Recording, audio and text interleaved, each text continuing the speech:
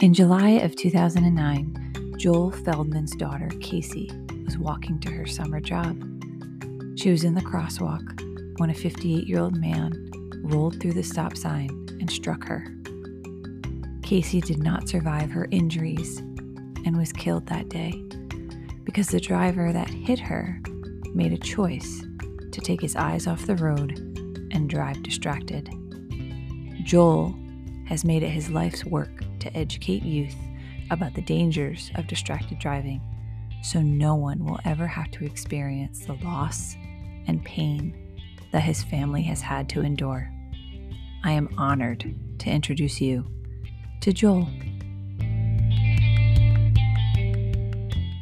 Hello, welcome to the Youth Driven Podcast. My name is Becky White, and today I am so excited to have Joel on with us. Joel, hello, good morning, and thank you so much for being on.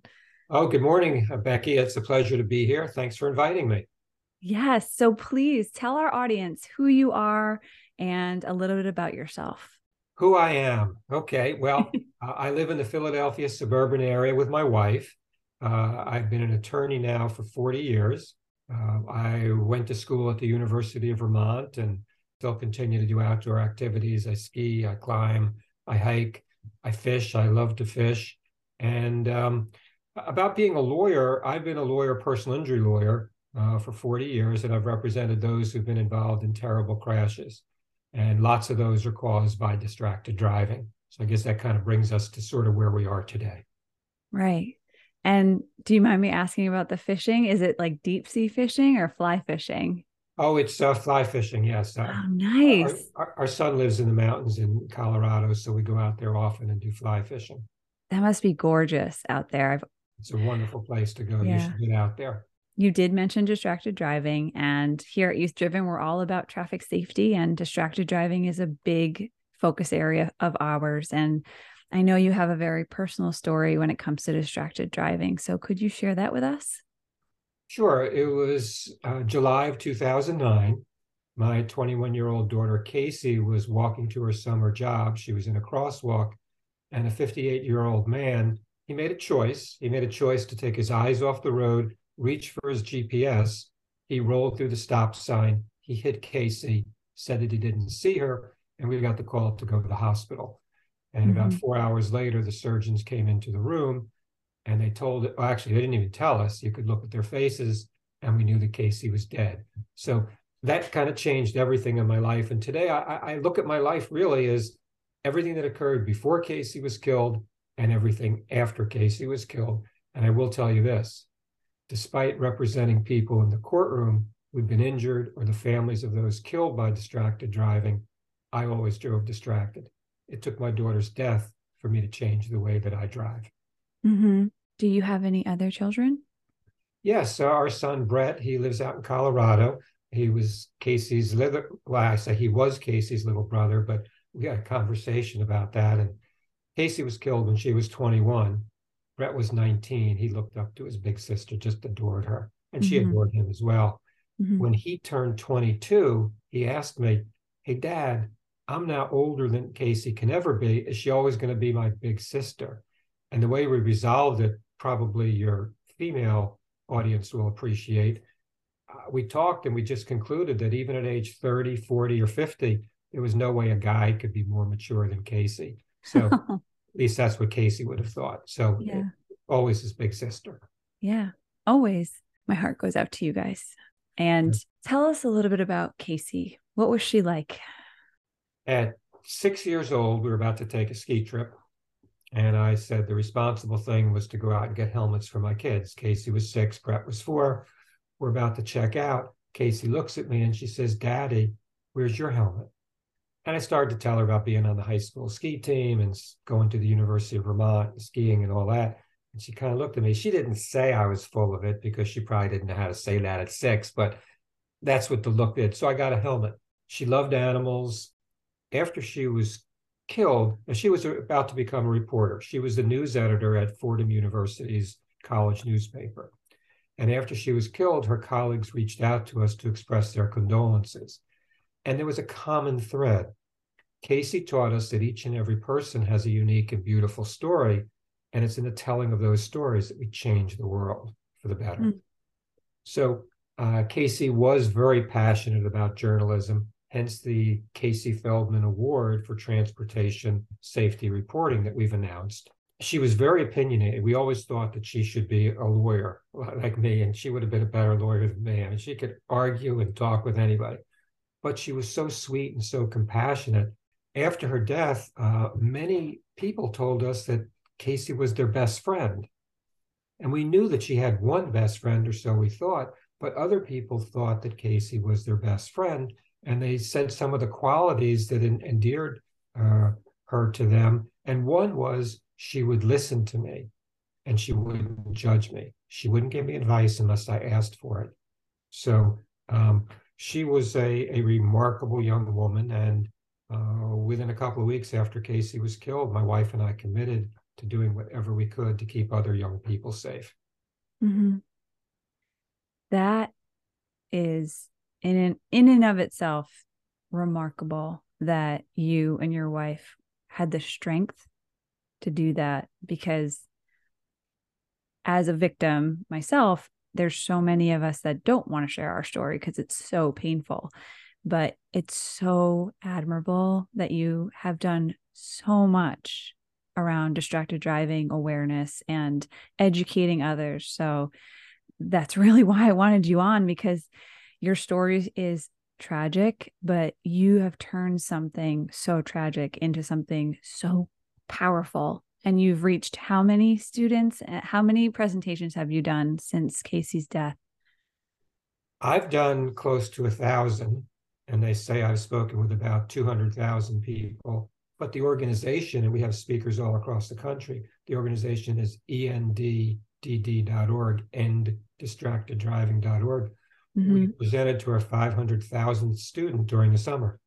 So we're upward of 500,000. Wow. Think of those numbers. Think of all those people that you are sharing and changing their lives and perspective. And that is remarkable. So I do want to kind of go back to Casey. And can you just tell us about the last time you saw and spoke with Casey? Yeah, it was the night before she died. Actually, I don't like to say died. I like to say she was killed, because that driver made a choice. And I think that's an important distinction. It was the night before she was killed, and we were together. And I don't know, just out of the blue, I asked her, Casey, are you happy? And she looked at me and she said, Daddy, what do you mean? In the moment or for my entire life? And I said, both. And she said, yes and yes. Mm. And that's been really, really helpful to have, of course, because as parents, we want all of our children to be happy. Mm-hmm. So I don't, some people talk about regrets for that last conversation. I don't have any regrets. I mean, of course, if I could give back everything I've done that I'm proud of with respect to distracted driving, I would give it back in a second to have Casey back. But we can't do that, of course. We can't. So we go on. And at times, I think I'm the most fortunate person in the world, because I get to talk to kids almost every day, every day. And they're just wonderful. Now, I talk with parents and traffic safety conferences and all. And if any older folks are listening to this, yeah, I still like talking to you. But if there was a conflict and I had to pick the kids or you, guess what? I'm going with the kids. Yeah. With all of the thousands of people you've talked to, do you have any moments that stand out from a certain audience or a certain person that has listened to your story that you don't mind sharing? There are lots of them. I'm sure. Here's one that stands out. Well, let me show you this. Casey's favorite color was pink. So we have pink wristbands to remember. So I have a pink wristband. I'll show you. So I've got a pink wristband here, but I've got all these others. Each one has a story. Each one is essentially a dead kid. Right. Each of these are given to me by moms, mostly. Mm-hmm. My son's favorite color, my daughter's favorite color, and they tell me the story. Mm-hmm. With one of them, it was a mom. Her son had been in a single car crash, and she gave me the wristband. She told me the favorite color, and then she said something to me. Do you think my son was texting at the time he died because he saw me do it all the time? Mm. And so I look at these wristbands, and each one has a story, and each one I see moms. And like for all of you kids out there, I'll just tell you this. I want you to think about your moms and your dads, but think about your moms if anything happened to you. Their lives will never be the same. I want you to think about that when you make decisions, because you have the ability to protect your parents from that. When you get in your car with someone, will you speak up? When you're driving, what decisions and what choices you will make? You have the power to keep your families safe and sound. And I have a life sentence of mourning for my daughter. And you guys can keep your moms and dads, of course, but moms from being in that situation. Mm-hmm. Thank you. It is a life sentence. Your life changed the day that she was killed. Your life changed, and it'll never be the same. What do you want people to remember about Casey? Well, I want them to remember that she was a vibrant young person and she had a future in front of her. And, you know, I told you some things that people told us about Casey after she was killed, her friends. I thought about it. I learned things about my daughter that I didn't know because she was killed. So this is just to you guys out there, if you've got a great friend and you have a relationship with their parents, maybe just tell them how important that friend is to you. Tell them how important that friend is to you. You don't want to wait until something, God forbid, awful happens. So I think about that. I also think about, you know, I see pictures of Casey, and those pictures, of course, are frozen in time because she's not here to have any new pictures. And I look at the pictures and I look at Casey and I see her youth, her energy, her unlimited potential. And when I go into a classroom or an auditorium, I look at all the kids and I take their faces in and I say, each and every one of these kids has what Casey has in that photo. But of course, Casey's dead. But we have to do something so these kids can have those lives, those productive lives that they so deserve. Mm-hmm. Yeah, well said. How has this affected your life and your family's life? Well, I'm still a lawyer. I don't lawyer much, to be honest with you. And my law firm, Hannaford Weiss in Philadelphia, has been incredibly supportive. Do what you need to do, and they help. My wife and I have gotten closer. There are those old studies and things. Oh, if your couple loses a child, they're more likely to get divorced. Well, I looked into that, and you know what? It's not really true. It's just some distorted thing. My wife and I are actually closer because of this. We're closer to our son, grief and trauma. We talk about post-traumatic stress disorder, but there's another side to this. It's called post-traumatic growth. People who've experienced terrible trauma, and you probably know that yourself, Becky, because of your history, you get through it somehow, and you kind of look at it and say, gosh, I'm in a better place. I'm a stronger person. My life's goals have changed. Mm-hmm. I'm more spiritual. I'm more accepting of help from other people. And that's the process of post-traumatic growth, not just recovering to where you were, but actually becoming stronger and more resilient and getting to a position where life is different and there's all these opportunities afforded. Now, again, I'd give it back in a second if I could, but I can't. And so lots of people who've been through trauma are people that, you know, deserve to talk to them and listen to them. I forget who it was, but somebody said you can measure the character of someone, the extent of their character, by the number of scars that they have. Mm-hmm. So I'm fortunate for that. Every day I wake up and, you know, I'm grateful. I'm very, very grateful for the opportunities I've been afforded. You sound like you have a very positive, grateful heart, and I can see that through you. And for anyone that's listening that has gone through something like this, or maybe just something else that's really difficult, or the loss of a loved one, what sort of advice do you have to keep that positive attitude and gratitude at the forefront? Well, I will tell you that in the aftermath of Casey's death, my contemporaries tried to be supportive. Some were, but some were just awful. When you have a tragic loss, people don't know what to say or do. And looking back at it, I wish I had known better and I could have told them how to help me. But it's kind of a hard thing to do. But maybe if you're going through this, just say to yourself, gosh, people are avoiding me not because they don't care, but they don't know what to say or do. And maybe you just tell them what you need. Tell them what you need. I wrote an article about this for the Philadelphia Inquirer years after Casey's death. It was basically like, you can't cure my grief, but knowing I can talk to you is helpful. I love that. It's so true, though, because people don't have the right words and they don't know what to say. So some people just avoid. Yep. And if you think about it, we've been traumatized. Our life's been turned upside down. I mean, how do you go on? I mean, I remember leaving the hospital.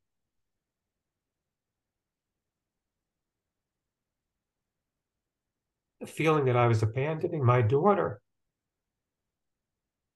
So how do you go on from that? Again, we do, but in addition to the grief, there's isolation we feel from people, and that's made worse. It's made worse if people in our network can't help us.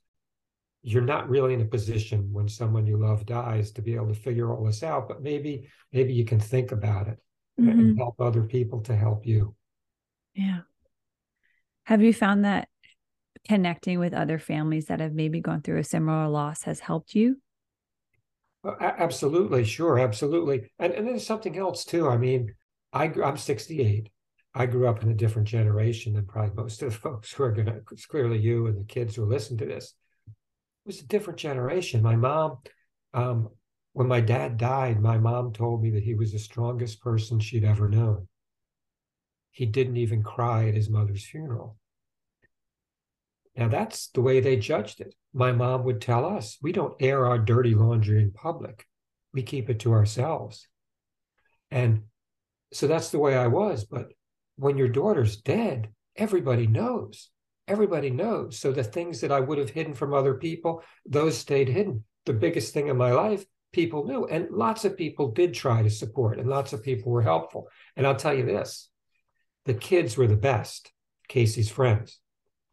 I told you about the struggles with my contemporaries. I mean, a lot of them kept telling me over and over again, the men, be strong, Joel, be strong for your wife, be strong for your son.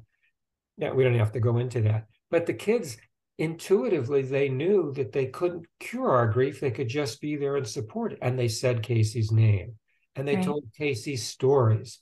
And we set it up so that every Tuesday night, there was an open invitation for all the kids after Casey's death to come to have pizza or whatever with us. And we did that for over a year. And we'd have 2 people. We'd have, around the holidays when the kids came back into town from college, we might have a dozen kids. And that connection with Casey's friends is wonderful. Yeah, I mean, it's bittersweet seeing Casey's friends graduate, get jobs. And now we're going to baby showers and weddings, and babies are being born. It's tough, but it's a connection with Casey, and we need that connection. Yeah. I love that idea that you guys opened up your home on Tuesdays and just had them come over. That is so beautiful. That comes from Tuesdays with Morrie. Have you read that book? Yes. Yeah, it comes from Tuesdays with Morrie. I love that. That's such a good idea. Well, from this, you created an amazing program. Please tell us all about NDD. NDD.org stands for enddistracteddriving.org. And I knew I wanted to go out and talk to kids. And I started to do it. And then I woke up one day, I said, Joel, what do you know about talking to people about distracted driving and behavior change and attitude change? So long story short, I found the Children's Hospital of Philadelphia in my backyard. They're very kind to help me come up with science-based presentations. And there's a lot of science out there about what works and doesn't. There's not enough science, but there's a lot. And so we use those, and they said you have to measure it. So they designed pre and post-presentation surveys, and that's what they did. Most recently, the U.S. Department of Transportation latched onto our program, and in August of this year, they came out with a study. He was looking at pre and post-presentation surveys. I think it was 7 or 8 schools, maybe 400 to 500 pre and post-presentation surveys. So they had a ton, and they found, thank God, that we were effective in teaching kids about distracted driving, teaching them the words to use when others drive distracted to do an intervention, giving them the confidence to know that if they did speak up, they would be effective. And almost the best part, There was actually, and the post-presentation survey is within 2 weeks of the presentation. Oh. Kids' driving behaviors, their friends and their parents' driving behaviors, distracted driving decreased. So it was not just attitudes, it was actually an effect on actual driving behaviors. So that was so exciting, really exciting. That is exciting. It was working. It worked. It worked. And yeah, I was a little nervous about it, Oh, because yeah, I bet. you hope you're not screwing the kids up worse, right? Right. Kids, our intention is not to screw you up. We want to give you the tools so that you can make these decisions. And what it all comes down to is you guys know not to drive drunk. It's a terrible thing. Now, that's not saying there still aren't drunk driving tragedies for you guys, but it's a bad thing to do. You look down upon people who do it. We're not there yet with distracted driving. It's culture. Drunk driving is not socially acceptable. We have to make it that way with distracted driving. And you guys can do it. And you probably know all the stats about how adversely and disproportionately distracted driving affects you guys. Mm-hmm. And I think almost the deck is stacked against you because, you're driving, you're inexperienced drivers. When you first start, in a couple of years, you're going to be great drivers. But when you first start, you're addicted to your phones, and lots of us are too. It's not just a kid thing. But your moms and dads are driving distracted. I know it because you tell me that in presentations, 70, 80% of you. So you got those three things going on, and that's a lot to overcome, but you can do this. You can do this. Even if your moms and dads drive distracted, you don't have to. And if you got little brothers and sisters and your moms and dads drive distracted, you have to tell them, even though mom and dad do it, we don't drive distracted. And we change the culture, your friends, your community, the school. That's how we change it. And I'm so optimistic. I'm more optimistic today than ever that young people are going to do this. We as older folks just have to help them. And I think sometimes get out of their way and let them do it. From your presentations, what is the one thing that you always want students to take away from? Like whether it's a skill on how to talk to someone who may be texting or how to get out of a situation where someone's texting. What's that one thing you always want them to remember? I statements are powerful and they work. You statements, you're just telling people what to do. I feel nervous when you drive me and look at your phone versus you're going to kill me. You're going to cause a crash. You're the worst driver I've ever seen. You say those you statements, people get defensive. You tell your friends in nice, respectful fashion, Becky, I care about you, but I'm just a little nervous when you look at your phone while driving me. The kids will put their phone down. They'll feel badly because of the relationship you have. In each of my presentations, we do a role play with kids. I've done this 300 times. Every single time, the kid, if you see a you statement, they kind of look at you. Who are you talking to? Get out of my car, that kind of thing. I statement, it hits them. And then for mom and dad, let me give you the language because we tested this. And I don't give up on your mom and dad. I talk to parents a lot. We can get them to change, kids, but they need your help.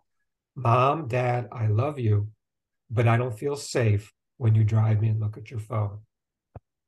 It hits your moms and dads like a ton of bricks. It's respectful. It's going to work for you. You can get them to put their phones down. You can do it. You've got the power to do it. Thank you for sharing those. Of course. And they'll definitely work. I love that. What else, other than your amazing presentation, what other programs or awards does NDD do? This is our K-2 picture book. We now have Wonderful. high school kids going into elementary schools, talking to K-2 kids, reading the book to them. And I've got an ulterior motive to have you do that, guys. One, I want the kids to learn at an early age that we don't drive distracted. Just the way we teach them not to vape and not to smoke cigarettes, we need to start earlier. But if you guys are reading this book to them, and we're going to be testing this in a study we have coming up, I believe that you're going to be less likely to drive distracted too. So that's my ulterior motive. But we have these books. They're available. If anyone wants them, they could just reach out to me. We also have a 2nd through 5th grade. Well, actually, 2nd and 3rd is one program. 4th and 5th is another. It's an elementary school lesson plan where we teach the kids what distracted driving is. We've got some videos. We use the I statement language as well. I want kids from kindergarten to 18 years old and older. I want them to be using I statements and get their moms and dads to put the darn phones down. Mm-hmm. We need to do this with your moms and dads, guys, but we can change them. We can change them. Mm-hmm. Yeah, it'll take time, but it can happen, and it will happen. It for will. sure. And is there anything else about NDD you'd love to share? Well, we have free resources. We do have speakers.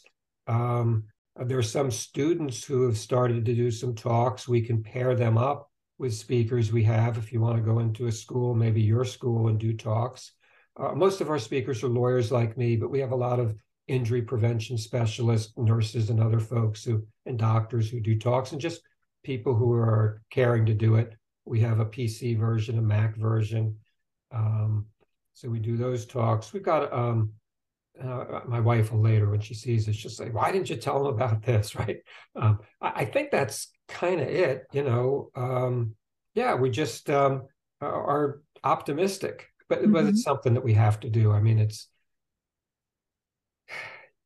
each and every one of these represents a dead kid. Right. But you know what else they represent? They represent an excuse. The man who killed Casey was reported to say, "I looked away for just a few seconds. Over here, I'm a safe driver. I've never been in a crash. It's a quick text or a call. It's really important." Every one of those excuses that anybody can think of for driving distracted, we can attach that to thousands and thousands of deaths. And I guess maybe we can finish up with, kids have taught me so much from these presentations. Before I started doing these presentations, I never thought that distracted driving was selfish or disrespectful, even after Casey was killed. Kids have taught me that you show respect for other people by treating them the way you want to be treated. There's not a single person who drives distracted who likes it when they see the person in the car next to them driving distracted. We hate it, even if we drive distracted. So kids have taught me that teaches us how we want to be treated. So I want everybody to think about it. If you are that person who says, "Yes, I respect others. I am a respectful person," is it enough just to say it, or do you have to show it, even when you're behind the wheel of a car? And if you don't have your phone on Do Not Disturb while driving or airplane mode, and the notifications are coming in, you will be tempted to look at it. Every time you look at it, what does that say about showing your respect for the people you share the road with or the people who are in the car with you? So it's the right thing to do. It's the respectful thing to do. And I'm just so thankful for young people in helping me learn and helping me get better doing presentations over these years. It's a very selfish act, and it's honestly not just cell phones, right? It's anything distracting you behind the wheel, and whether it's eating or putting your makeup on or anything. But thank you. And I want to kind of close with, what have you learned about yourself through all of this? Well, I talked about post-traumatic growth, and I'm fortunate, I think, that I've attained some of that. I've talked about being a more open person because I didn't grow up in a family where we, relied upon other people. We kind of did it ourselves. But I got a master's in counseling after Casey was killed, because I knew this was all about attitude and behavior change. And I knew I had to speak with people, listen to them, and figure out how we can get them to work towards a better solution. And as a lawyer, I probably still, I'm still a lawyer, but people would say, "Joel, he could really get from A to Z quickly." And I kind of knew what I wanted in a case, and I got there and I directed it. As a counselor, I've learned that I don't have all the answers, and it's okay not to have all the answers. It was never okay for me not to have the answer as a lawyer. So I've learned that it's okay for me not to have the answers, and it's okay to reach out to people. And I guess that probably speaks of being vulnerable, and that's a positive thing. And I never was, really. I was very guarded.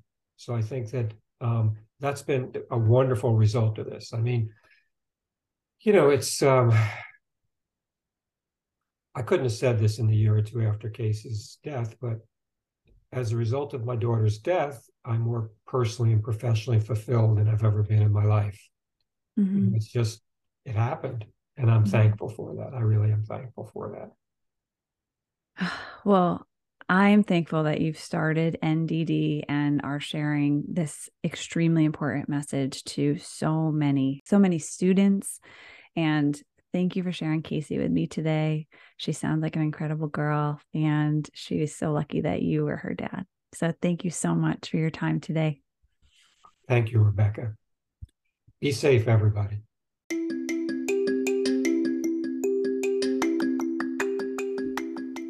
Joel, it was an absolute honor getting to speak with you, and I wish nothing but the best for you and your family.